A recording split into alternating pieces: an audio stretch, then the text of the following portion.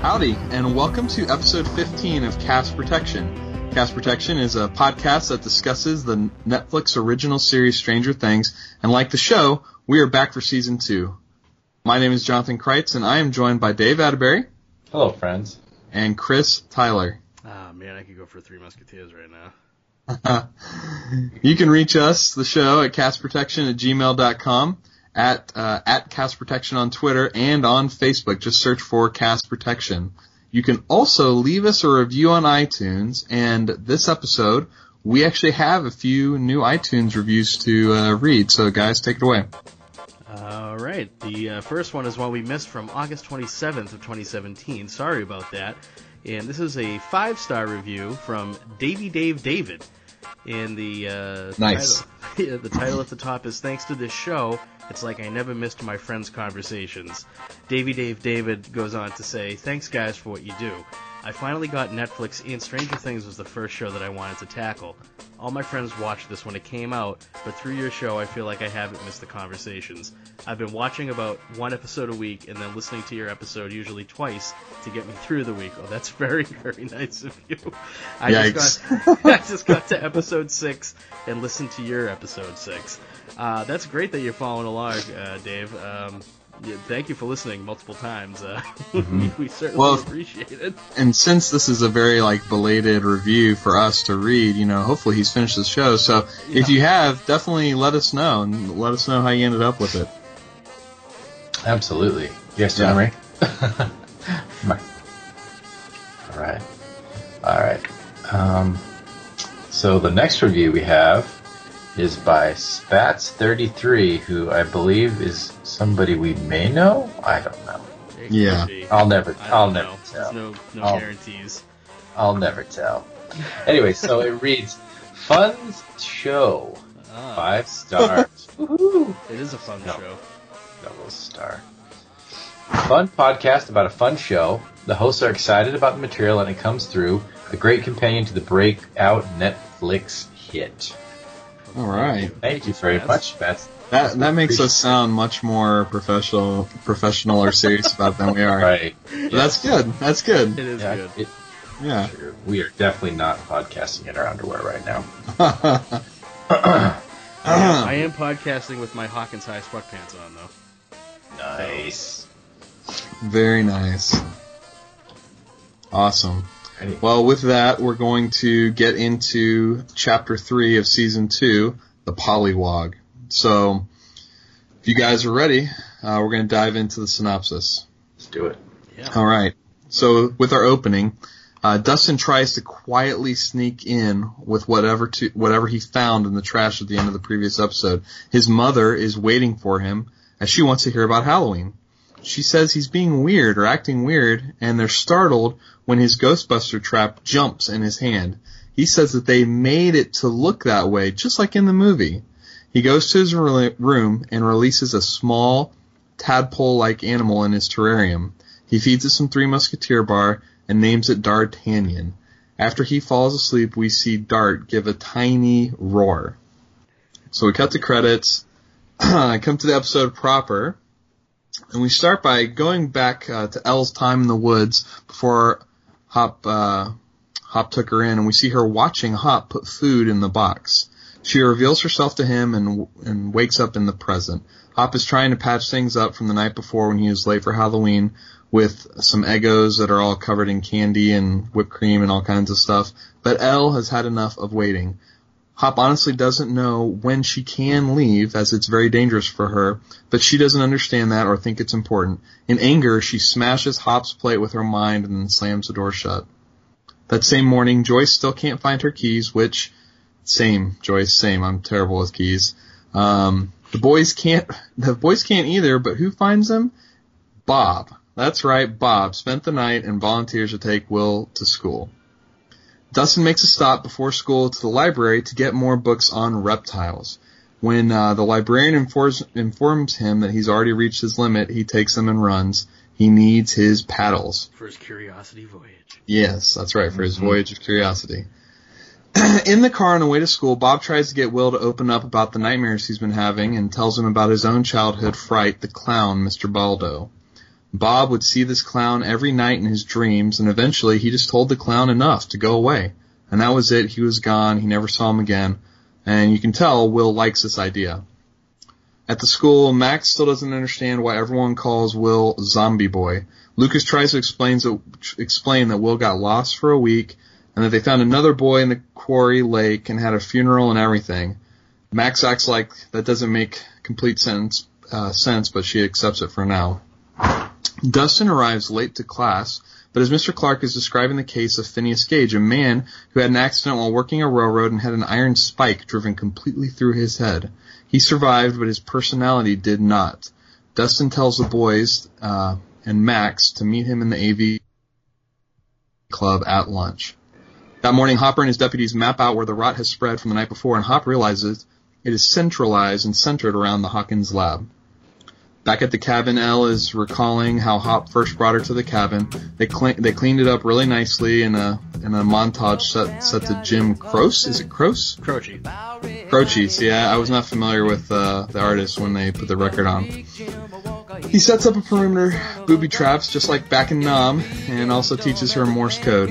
Hopper then sets up 3 rules for her. 1, keep the blinds drawn. 2, keep the door locked and only open it to his special knock. And 3, never go out, especially in the daylight. These are the don't be stupid rules, and Elle decides that day she's going to break them all. Yeah. At the high school, Steve and Billy have a showdown on the court, and Billy wins. Nancy shows up and wants to know why he didn't pick her up for school that morning. She has no recollection of breaking up with him from the night before at the party. He gives her one more chance to say that she loves him, and she will not. Dustin shows the gang in the AV Club his new pet, Dart. He explains how it is not like any known amphibian, and he thinks it might be a new discovery. Will realizes it's related to his visions. And that's not like overt, but you can tell by the look on Will's face that he, something has clicked for him when he sees Dart. It definitely flashes back to him coughing up the Oh, that's right. Right. Well, yes, you're right. So it does show him cough that up. That's right. Sorry, yeah, that, and we discussed before, I haven't seen this in a few weeks, but yes, at that point, he puts that together. They don't know that. Yeah. The other kids don't know that, yeah. So Bob surprises Joyce with some lunch and tells that he saw some kids mess with Will on the camcorder from the night before. He says he was the same as a kid, that he was picked on, but that all turned out okay as he's now dating Joyce. Which, that was nice, Bob. Yeah. At Hawkins' lab, Hopper is trying to convince Dr. Owens to investigate the spread of the rot. Owens is unconvinced, but Hopper explains that he has kept his part of the deal. He's kept things quiet around town. They need to keep all this crap out of Hawkins. So later that afternoon, Nancy gets a replay of the night before from Jonathan, who says she needs to cut herself. He says that she needs to cut herself some slack. Nancy isn't so sure, but they agree that events of last year have weighed on them. Nancy gets an idea of a way that they could basically fight back or push back against what they, see as like an unfair burden that's been placed on them by the laboratory and everything that happened the previous year. Elle walks through the woods towards the sound of a mother and child playing. This makes her flash back to Hopper, reading the Anne of Green Gables to her, and Elle asks him if her mother is gone as well, just like Anne's. He says yes, and he is sorry. Elle then, in the present, asks the woman where the school is, and she says it's about a mile down the road. Back at her place, Joyce calls Bob to help her watch Will's video of Halloween. After the part where the kids pick on Will, she realizes she can see the outline of the thing that's been tormenting Will in his visions on the video. She traces out a crude drawing of it. After school, Will tells Mike that they need to talk about Dart. They stop Dustin from showing Mr. Clark. Also after school, Billy is tired of waiting to take Max home, as she is waiting for the 4 boys to finish up their discussion about Dart. They won't let her in the room. Will and Mike think he is from the Upside Down, and they convince Lucas. Dustin is very opposed, and while they are arguing, Dart mutates and escapes. Max and the boys begin hunting around the school for him. So Nancy and Jonathan begin their plan by calling Barb's mom and telling her to meet them at the park, as it is dangerous to discuss what happened to Barb on the phone. And of course the guys at the Hawkins lab are listening to this. Hopper and Dr. Owens watch as a field of pumpkins is examined. Owens remains unconvinced that this has anything to do with the lab. Deputy Powell radios Hop to say that someone else has seen the quote-unquote Russian girl. 11 approaches the school. She sees Mike's bike and heads in. The kids can't find Dart, and Mike finally tells Max why she shouldn't be in the party. She'd be taking Elle's place. Elle sees this exchange from the side of the court and makes Max fall hard from her skateboard. Joyce, realizing something is up with Will's... Ooh, I got a little typo here. I'm not sure what I was trying to say. Basically, Will's visions is going to talk to him and is told that AV Club has been canceled. She gets in her car and races to the school. Will finds Dart and is knocked into one of his visions. This time, the smoke monster, is what we know, is chasing him down through the halls. He runs outside, Dustin hides Dart, and immediately wants to know where Will is. Mike immediately wants to know where Will is. Will is still running. He heads out of the school and across the football field, and he recalls Bob's story about the clown, decides to turn around and stand his ground. But instead of just disappearing or fleeing, the shadowy monster envelops Will in a whirlwind of itself and begins forcing itself into him. Cut to black, and that's the end of Chapter 3. Okay. Sorry, that was a rough synopsis, but yeah, that was... That's pretty good. It's pretty yeah, I mean, it's... Unfortunately, yeah, didn't get a chance to review this episode again. But, man, I mean, this is where things have been... I feel like this is where things really took off for this season in terms of, like, what the main story was going to be about. I mean, things really kind of kick into overdrive. We got through Halloween, which was fun enough, but especially with Will, things have really hit the fan here. Yeah. Oh, man. Yeah. I know, when I was rewatching it earlier today, that's one of my thoughts I had was that this show, and I've watched other Netflix shows that, at first I thought, okay, maybe it's because there's only the 10 episodes or whatever, or is it's 10 or 13? Just the shortened amount of episodes gave it its velocity. Mm-hmm. But I think, like, I've seen a few other Netflix shows recently that I've watched since watching Stranger Things 2, and I think it's as much that as it is also their writing style. They just don't dilly-dally or waste time like other shows do. They get after it. And, you know what I mean? We get as much in these 3 episodes as some shows do in, like, 10. Yeah. You know? Yeah, no doubt. And, like, the end of this one, like, where Will gets attacked, I mean, that would be, like, halfway through the season of most regular shows or even a season finale. You know what I mean? Like, yes. Yeah. So... Yeah, no, it's very, very dense, you know, like, right. It's got a big cast, like a big ensemble cast, but every one of those sections of the cast have, like, a full story. Mm-hmm. I mean, does that make sense? Yeah. Right. And in almost every episode, you know, other than that one episode the season will eventually get to, we don't do, like, the, you know, one episode just for Lucas and one episode for Dustin like you would other shows. Right. Yeah, they don't have the... I mean, with only doing 9 episodes, you don't really have the time to do that. You have to kind of have all your plot threads going concurrently. Yeah. Right. But, I mean, I think that lends itself to... I mean, just if, like, you're kind of playing one storyline out in terms of, like, where it's at, you can just switch right over to another one and continue it, and they do a really good job, I think, in this one. I say that every time, but I feel like they do a really good job of kind of editing all the stories together in a way that, you know, like you said, gives it a sense of momentum for sure. Yeah, it's definitely one of the major strengths of the show overall, for sure. Dude, that last scene with Will was freaking creepy. Yeah. Well, it was crazy because it's like, for a split second you think, well, we don't know the first time you watch it, you don't know that it's not going to work, so you're like, well, maybe it'll work. You know, maybe he's got, like, some mental superpower now or something, you know, like, maybe he's going to be able to just blow it away, but no. And just from storytelling in general, like most movies and shows, that would, you know, when you see that scene with Will and Bob's kind of giving him the pep talk, you know it's going to lead to Will trying out what Bob says. Definitely. Yeah. You know what I mean? So they're also they're playing with our expectations and putting a twist on it, which is neat. Yeah, it Yeah. definitely subverts what you think is going to happen. That moment of self-actualization does not go well. No. No, major backfire for sure. Creepy smoke monster. Yeah. Well, so this episode kind of picks up where, a lot of last episode was going and begins escalating the Hop and Elle dysfunction. Mm-hmm. Yeah, it was interesting, to kind of see their, trying to fill in the blanks and make sense of what we saw at the end of last season. The little hints, with the box and the Eggos and how did she end up with him and everything. And with the way they kind of painted themselves into that corner, it's really the only way it could go. It's just he didn't know she was out there. He made, just was hoping that she might be around, and there she was, thankfully. That's really the only way that they could play it out. Right.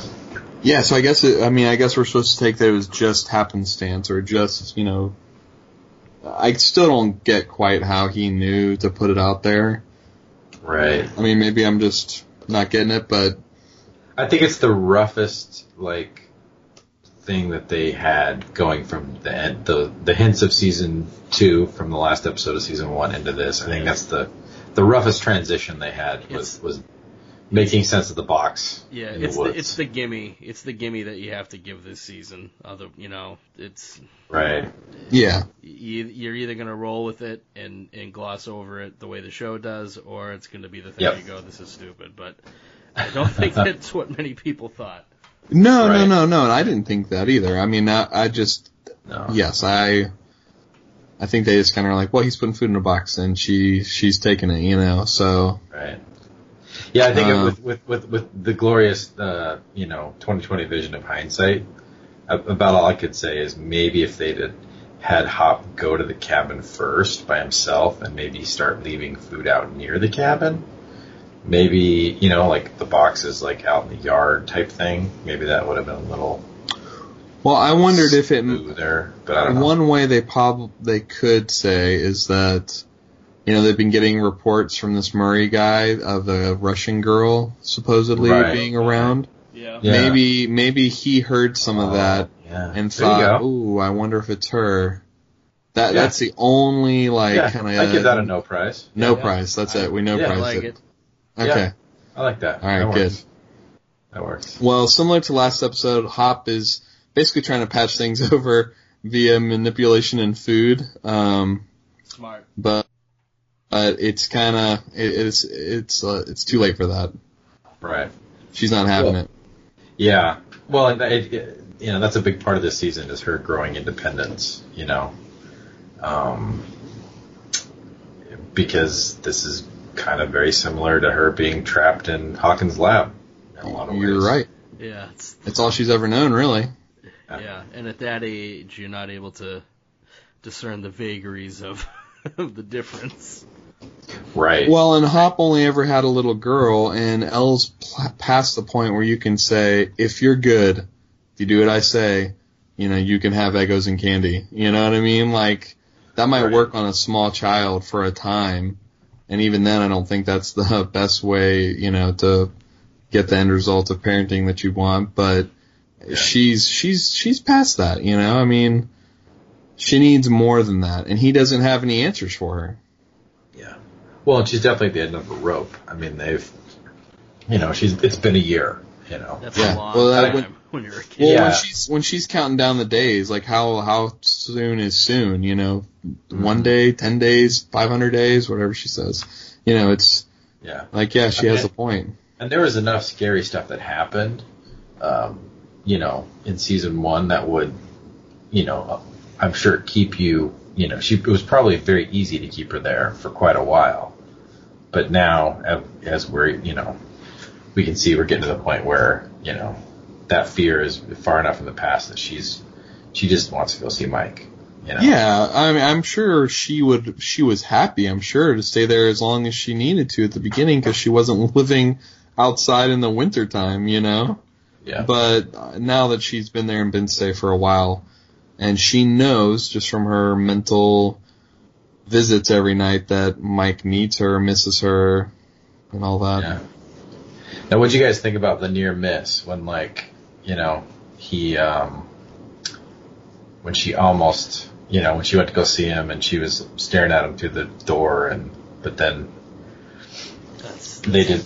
That's just delicious TV. We know what you want and we're not going to give it to you. Yeah. Right, yep. Right. And it's also going to play into something later on in the season. Yes. Yeah. Yes. Yeah, no, it is good. And I think it's a dramatic irony that we know that Mike can't stand Max. In fact, he's like hostile to her. But the irony is that Elle doesn't know that and thinks they're having like a meet cute when in fact he's like telling her beat it to get lost basically. Yeah. Right. So interesting. So moving on, so Bob did it. The big hit. Yeah. Okay. Well, I guess I'm not presuming, I guess, but I mean, Bob. It's obvious that that's a new occurrence because the look on Jonathan's face is kind of hilarious. He's like, he's spending the night now. Okay. You know, like you can't resist the Bob mobile. Yeah. Yeah, it's funny, which helps explain why he brings lunch by later and everything else. I mean, he's riding high, you know. Oh yeah. Yeah, it's funny. I remember like I went through that exact same experience, basically and I was let's see, what grade are the boys in now? We determined the 7th grade. 8th grade, I think. 7th or 8th grade. Yeah, I was a little younger. I was like in 4th grade, but I remember that same feeling where it was like, you know, divorced mom brings the boyfriend home, and the boyfriend stays, and it's like, oh, so this guy's staying here, huh? Alrighty then. Oh, you know? Man. So, yeah, it's a weird, awkward situation. I can imagine. So, yeah, and, you know, my stepdad he's nerdy as Bob, so, you know. That's so funny. So, but yeah. Dave, this was like biographical for you then. Totally. Yeah, wow. I know, it's kind of funny. So, definitely some flashbacks there, yeah. But, yeah, it's just funny. It's funny. Old Bob, he got the hot girl from high school, as he said. You know? That's right. That was hilarious, yeah. Yeah.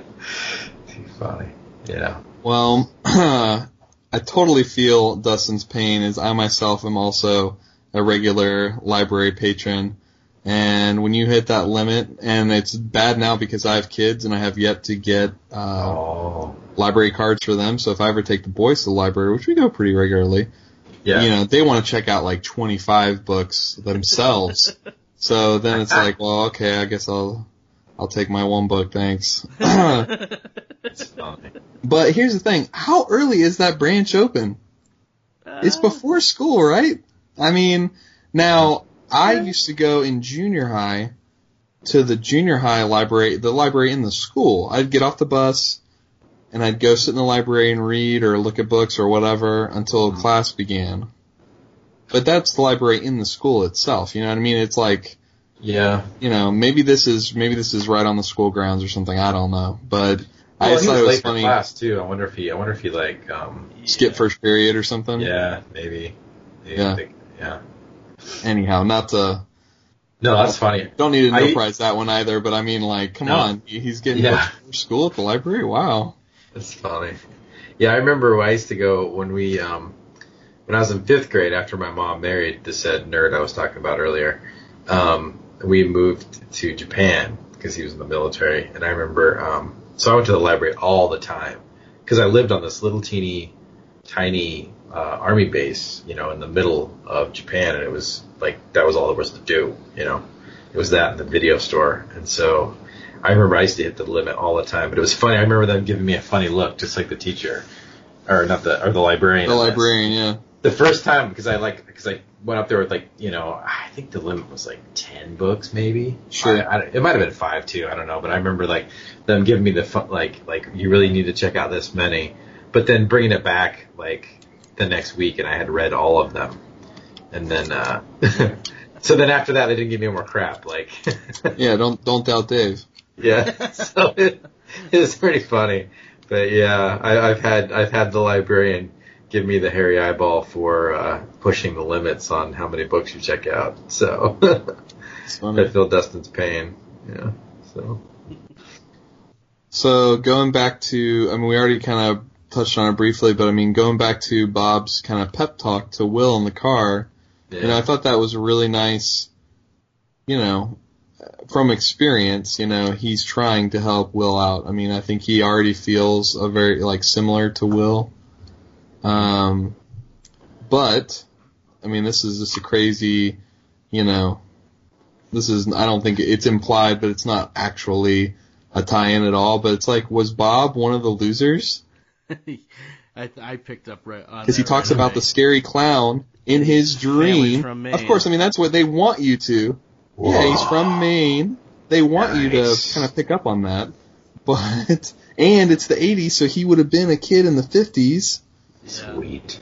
Yeah. Maybe. I mean, let's say he's, maybe not exactly the 50s, but you know what I mean, about the same time as that.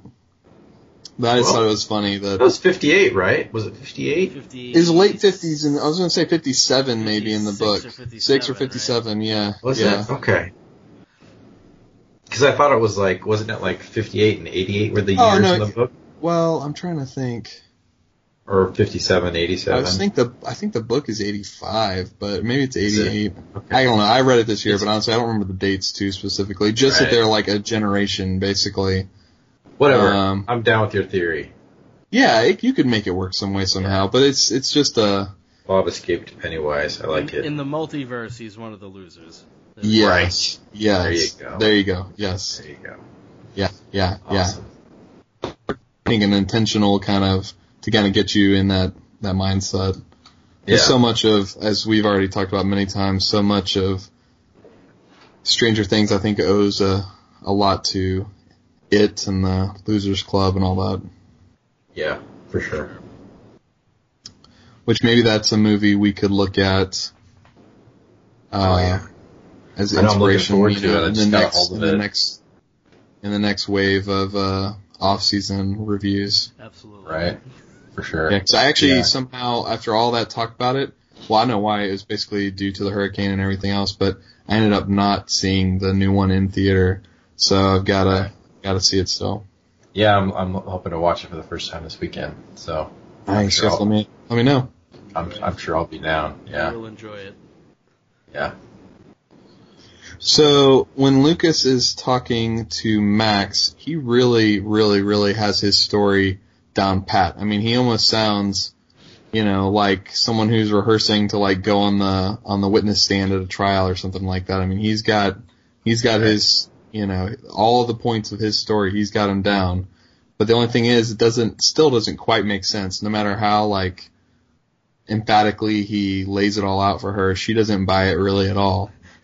I mean, don't you agree? Yeah, it's... yeah, I mean, he says it's a matter of public record, but even still, it's it's such an odd story. It's, it really, if you do try to think too much about it, it will fall apart, Which is why people like Murray are, floating around town now, I'm sure. Yeah. Or at least part of the... Yeah. Yeah, I know, and it's kind of funny to hear him say, to repeat, what happened in the first season, but then with parts that are blatantly false, Like I was telling her about how, they pulled the body out, and it looked like Will, but it was really decomposed, and they thought it was Will, and it ended up not being. Yeah, so it's just really... So it helps that part in the first episode, where you kind of see the cops showing up and, and them trying to, get a whole cover-up going on. It kind of makes sense, this kind of... Because they don't spend too much time on it, but they just... A couple references here or there, the fact that between Hopper and a few key people, they've concocted this fishy cover story that, like you said, people like Murray are starting to try to pick apart. So. Right. So what'd you guys think of the very Top Gunny basketball court scene? It had no Playing with the Boys as the soundtrack, so it loses. That is true. Yeah, that is true. And no Rick Rossovich, so again, loses points. Rick. You know, it's Rick. It's all setting up. It's all setting up Billy as, you know, the foil for Steve, and if he wasn't as much of a DB as he is, then, you know, he'd be less fun to hate. So you just gotta throw that in there, you know.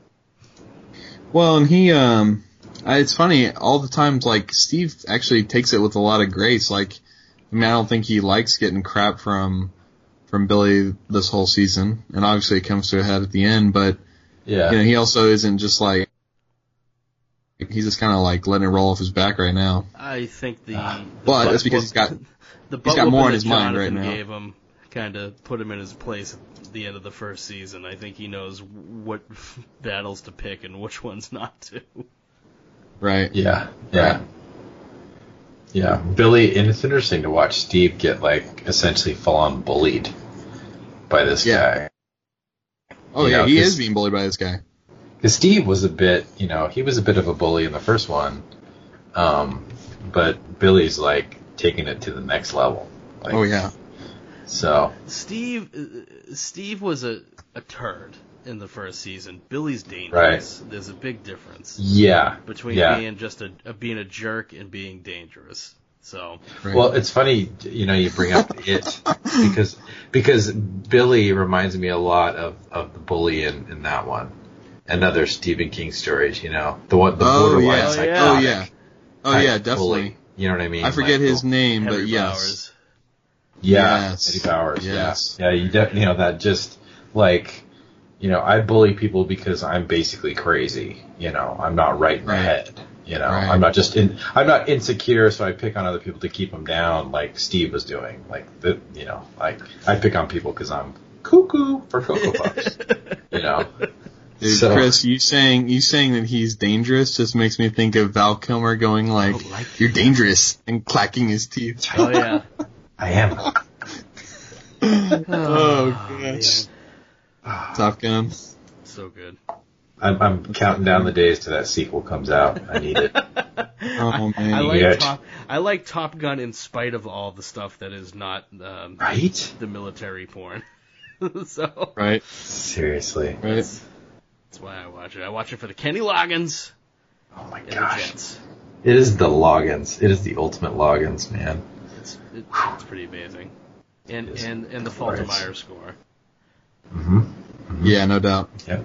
Yeah, I learned how to play that crap on the piano. That's how much I love it. Crap, that's good stuff, man. Okay, well, I know. I'm not saying crap. Because, like, I learned how to play that stuff. There you go. I was trying not to swear. That's what it was. On the piano. So, to rock that crap. Yeah. Sorry. Anyways, yeah, good stuff. So. Nice. So Steve and Nancy are done. I mean, Yeah. you get that here Yeah. pretty quick. Yeah. It's funny. I mean, obviously there's I don't know. It's weird to me that they ended last season, and obviously they maybe didn't know what they wanted to do with them. They end that season like she's with Steve, and you get an idea that there's still something there because she gives him the present, and it's like, you know, there's something still going on there. But it's like they were just messing with everyone last season, just almost immediately in this season end it with Steve. I'm like, they could have started the season with it already over with Steve. Right. You know what I mean? Well, it's at that age. I mean, the end of the season is only like a month after everything that happened. Yeah. You know, right? It's Christmas. Yeah, it's Christmas, and the weight of all of that whole year hasn't hit them yet. You know, right. So it's you go back into that comfortable spot until you realize you're another year older, and you just things aren't working out the way you thought they were. And keep that date in the back of your mind, because it's going to come up again in a few episodes. Oh yeah, you know it is. I mean, they go into it for sure, right? And that's good. That makes it a little more worthwhile.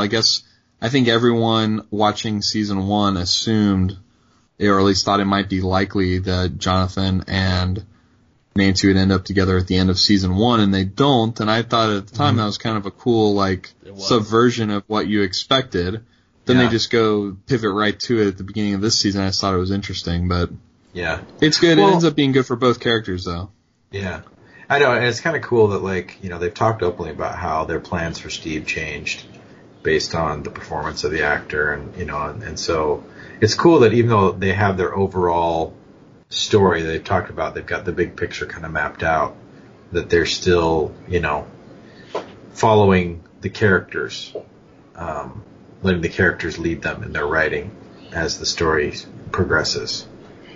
Because I feel personally, having read a lot about writing from different authors and reading a lot myself, like that tends to be the best writing when the story gets driven by the characters more than just arbitrarily by the plot. From what I can tell, again, as I'm armchair writing over here, it seems like, from what I've heard from a lot of the authors that I really like, and when they talk about their process, that often that's where they find their stories going, is where the characters lead them, rather than trying to force their characters into a predetermined path. So sometimes it makes the story not go in directions that it doesn't go the way you think it's going to go. Last Jedi. But say, okay, Luke Skywalker.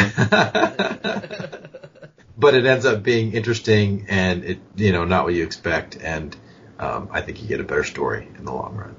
So, but yeah, and again, here we are, you know, third episode in, and they've already like broken up. So, you know, velocity, not dragging things out, and you know. Yeah, that's true. So. Yeah, well, I mean, you're not going to get the resolution to the Mike and Elle storyline, so you know you take the comfort in the other characters. You that storyline, you move that along faster because you got to wait for the other one. Right. Yeah. Right. Yeah. Absolutely. So. Yeah. Hey, you know, and if Steve can't get some, Bob's gonna do it. Go, Bob. He's gonna. Well, I was gonna say, you know, we're kind of back to the part where Bob eats lunch with Joyce and is, you know, telling her how lucky he feels to be dating her, the pretty girl from high school. So just as a encouragement to all you guys out there, just to follow your dreams. You can be like Bob. Right. Well, and it's funny, like, the more I rewatch this and think about it, like, it was amazing what Sean Astin did this season, you know, because a lot of times when you add the new character, it takes a while for them to kind of get into the groove and kind of feel like they belong. And I feel like the Bob and Joyce thing works, like, from the get-go, you know, their relationship and everything about his character. He just, like, it's some dang good writing and some dang good acting, you know. Well, I think you still get the idea that she's still out of his league in some ways, right? But that she like genuinely likes him, you know. She does, because he's a nice guy. He's not Lonnie, you know. He's the exact opposite of that. He's not going to hit her. He's not going to yell at her. He's not going to use her kids as, you know, emotional bait. He's there because he wants to be there. Yep. Right. Yeah. Well, finally, we do, and I know we talked about this on previous episodes, we get more insight in this episode as to what Hop has been doing for the lab. And I think, you know, it's having like a long-term negative effect on him. I mean, he kind of had mentioned to Joyce that they all were feeling it 1 year in, the weight of everything they've experienced, and not only that he experienced with the kids this time last year, but also that since then he's had to cover it up.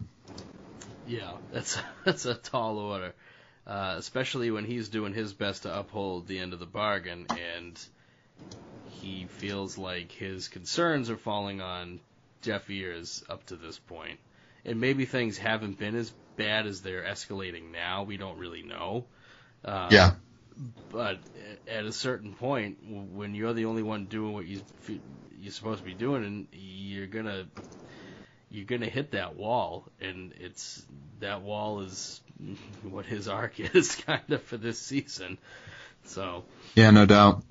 Well, and not only that, I mean, I don't know if there's been any supernatural stuff between the end of the first season and the beginning of this new one, but he's had to do all the Barb cover-up and the cover-up for Will's return and all that, especially with Barb, I'm sure the, emotional weight and guilt of trying to cover that up, knowing her parents don't know, like, similar to Nancy, has got to be, eating him up to a degree. Yeah, that's...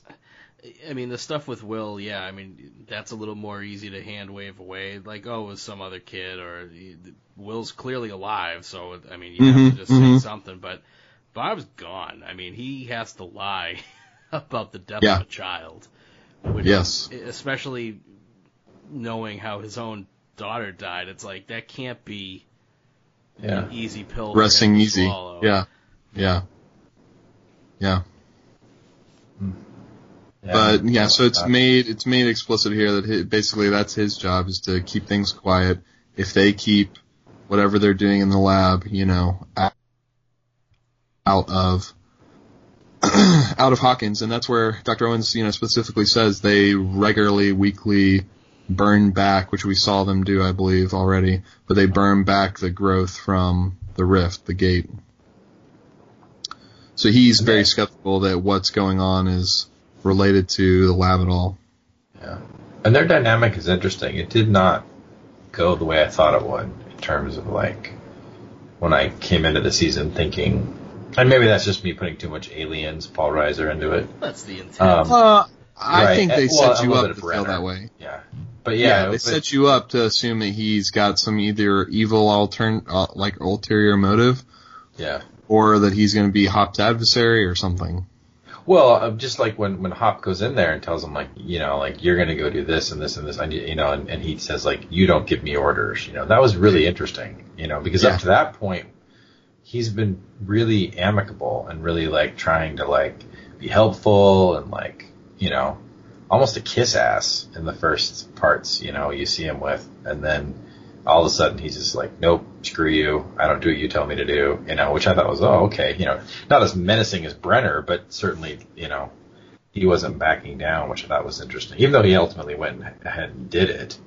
But it was just a different dynamic than I thought it would be. Yeah. Yeah.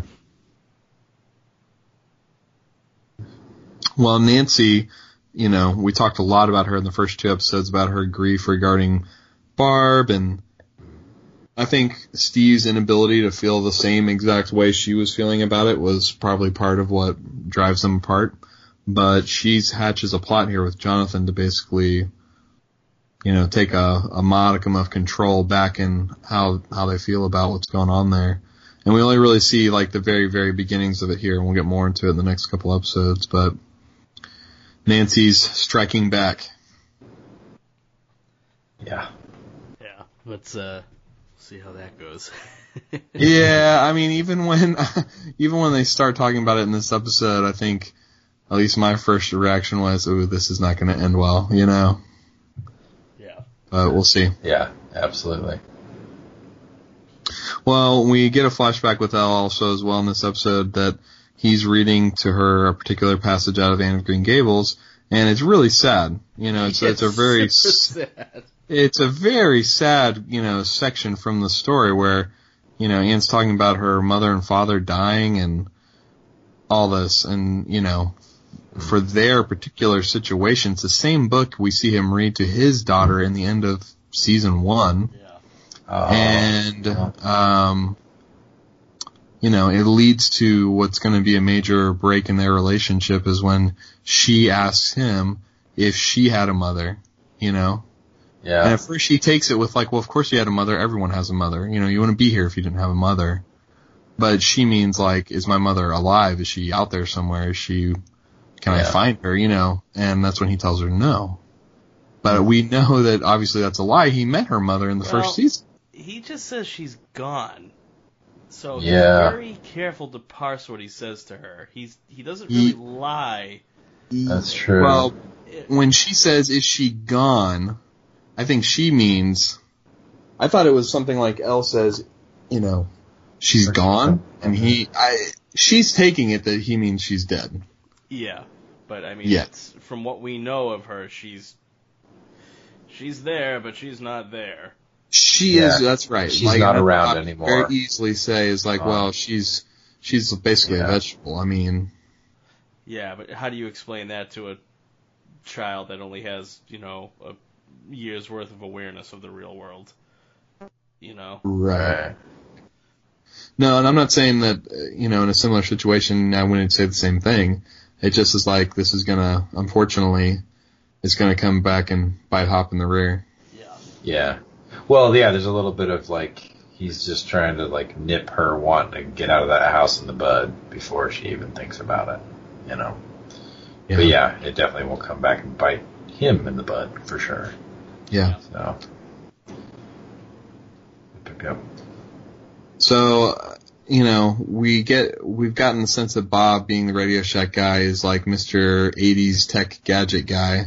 And, he helps Joyce over the phone play back the video from the night before because she wants to know who's bullying Will. And this is when Joyce kind of gets her, it's kind of similar to her, some of her more crazy scenes from the first season where basically she realizes in the video she can see some of what Will is seeing when he has his visions, and she puts two and two together that the thing she sketches out from the video is the same thing that he's been drawing, that he lied to her and says for like their next D&D campaign or whatever. Yeah.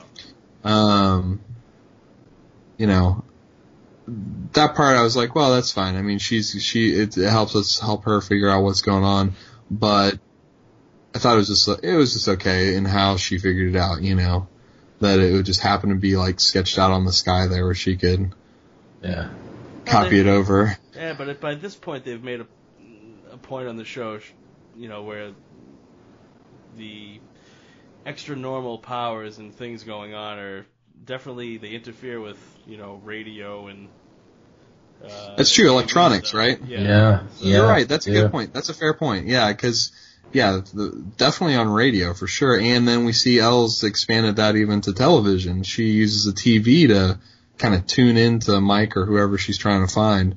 Yeah. Okay, there you go. Yeah. Yeah. Well, I love it because it just reminds me of so many and I wish I could come up with a better an exact reference, but it just has that feeling of 80s horror, that idea of Poltergeist, there you go. Yeah, they coming through the TV and finding hints of it and, and watching the tape back and, Blair Witch Project type, just kind of, just creepy, because usually the TV is our safe place. We turn it on and we watch fun things like the Charlie Brown Christmas special, and then, and then there's a monster in it, you know what I mean? So it's like, and so, I don't know, I love that moment where she kind of sees the monster in there, it's just kind of. So can we say that Will is the progenitor of the found footage horror movie then? Right. In a way. Yeah. Yeah. Well, and I remember, I don't know, it's just kind of funny because you remember trying to pause a movie at just the right spot, and even when you got the later VCRs where you could actually move it forward, dial it in, like a second or two, Yes. Yeah, and trying to step function. Yes, the step function. Oh my gosh, I wore it out on Phantom Menace because they did before they put it out on DVD. Just trying to watch Darth Maul fights. And I might have worn it out on Porky's Revenge, but that's a different story. I didn't want to cop to that kind of stuff on the podcast, but thank you, Hero, for stepping in for me. But yeah, no, I love that sequence where she kind of, she sees it matching up to the pictures, and that's good stuff, man. I love it. I love that kind of mystery solving type narrative, so.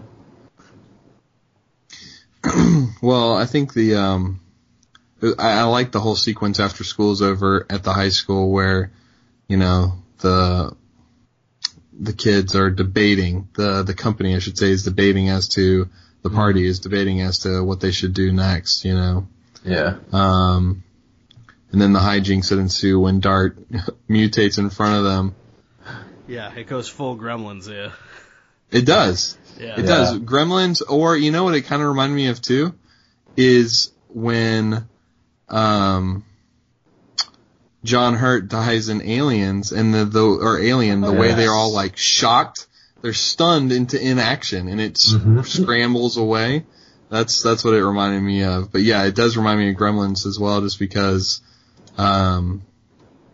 it's like just kind of a slapstick chase through the halls trying to find where he's at. But the music when Max opens the door, it's got a little bit of that ding, ding, ding, ding, ding, ding. Go back and listen to it. Oh, awesome! I will. It's definitely in there. They aped that sound a little bit. And that's awesome. The other thing I picked up on, Elle has 3 rules, right? Just like rules with the Gremlins. Elle's a Mogwai. Nice. You got it. Nice. Yeah. Oh yeah. She's just like Gizmo. Don't feed her after midnight. Speaking of music, can we at least take a moment to acknowledge the awesomeness of Hopper's dance sequence? Oh yeah, awesome 80s montage. It has become a meme. It has, meme. Definitely. Dancing Hopper has, yeah. Oh my gosh. Yeah. No, it's a great 80s montage of them cleaning up the cabin. Yeah, music is so good in this show. You've heard me ramble about Star Wars for more than 5 minutes. I love that. So, gotta have good music. Oh yeah, yeah. Well, that was really all the notes I had on this episode. Do you guys have anything else you wanted to throw in on there? It was definitely a good episode, ramping things up. I don't feel like we've had a bad episode. I mean, no, definitely not in this season so far, and I can't think of any from the first season I thought wouldn't be considered good, if not great. Yeah, I haven't found any that I'll be skipping if I'm doing a rewatch. So no, of course not. Yeah, right. Yeah. Yeah, I like just one of the funnier bits is when Dustin is talking about if he's discovered a new species, he wants to call it, what is it, Dustonius polywogus? It's like, yes, so yeah. Well, and he's convinced that Mr. Clark is gonna bogard his discovery. Yeah, he's so concerned about it. Oh, I know, I love it. Now, before I show you this, we must be clear that this is my discovery. Dustin is, he continues. And he's great in this season. He really is getting a lot to do in this season. Like when he comes in late to class, and then he tries to whisper to Max, and the teacher kind of snaps at him, and he's like, "Yes, my lord." He calls Mr. Clark my lord. It's just, oh my heck. Oh, if I had been half as smooth as Dustin back at that age, oh my god. Oh, we haven't even touched the surface of where Dustin's going to go this season in terms of his One thing I do actually find refreshing is that the kids in this are not smartasses to their teachers. Which I kind of like, because remember every 80s kid movie you watch, the teachers were jokes, but they do not treat Mr. Clark like a joke. No, he's not just a cartoon cardboard stand-up of a teacher. Yeah. So, yeah. I mean, he's their friend. He's the AV club guy. I think something is said. Is it in this season or I don't know. Something he references to them almost sounds like he's down with D&D as well. That was the first season. He straight up references the Veil of Shadows when they're... Ah, yes, that's it. That's it. Yeah. They say the Veil of Shadows, and then he describes exactly what that right. is. He's on their wavelength, yeah. Yes. Yeah. Right. Well, these are those kids that, they're smart and they like their teacher. And they... Well, I mean, I was in a lot of pre-AP and AP classes in high school, and most of the kids in those classes... like the teachers because they're, actually interested in being at school and learning and all that, Right. Yeah, and it's refreshing to kind of get those kind of kids and that they're not overly nerd. I mean, they're nerdy and geeky, but they're not like dweebs. You know what I mean? They're not like, barely socially functioning goofballs. They're like... Yeah, it would have been real easy to have these kids, though, be more in the mold of... any other 80s movie where the kids... Oh, yeah, Ferris Bueller or any other John Hughes movie or whatever else. Right. Yeah. Yeah, it's another reason I like the show overall is that it doesn't have that, overly sarcastic snark tone that a lot of stuff's rolling with these days. still real earnest in its wonder, and you know, we're on an adventure. Woohoo! You know, that kind of stuff. Yeah, I feel like that's the Spielbergian tint to it. Right. Sure. Right. Yeah, for sure. That's why I love it so much. So cool. Well, I appreciate you guys' time. If there's nothing else, I just say, please do find us on Facebook. We're adding people all the time. I think there's a couple pending requests to join right now. Awesome. So we're adding people to the Facebook group all the time. That's always great. And please email us. Please write a review on iTunes. And we will be back very soon with a new episode. Oh yeah. Absolutely. And this will probably be our last one before Christmas. So Merry Christmas to you all as well. Yeah. Merry Christmas, and have a good Happy New Year. No doubt. All right, guys. Well, thanks for your time, and we'll be back soon. Thanks.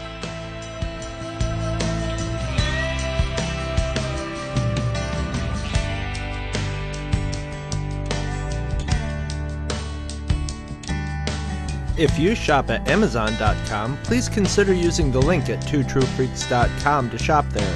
If you use this link to go to Amazon and then you shop, Two True Freaks gets a little cut of what you buy, and it doesn't cost you anything extra. So you get to shop as usual and help out the Two True Freaks at the same time. Visit our website at twotruefreaks.com. Two True Freaks is always spelled TWOTRUEFREAKS. You can email Two True Freaks directly at twotruefreaks@gmail.com. Two True Freaks and all of its excellent affiliates are available on iTunes, and you can choose to subscribe to either the entire network if you wish, or pick whichever individual shows you want to follow. We have so many shows to choose from, there's just bound to be one that appeals to your particular fandom.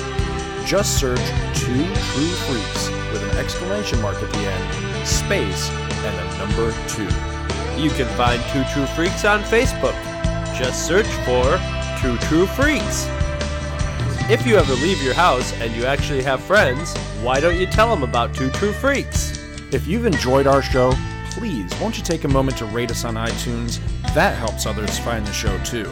Thanks for listening, And join us every Monday for new episodes of Two True Freaks.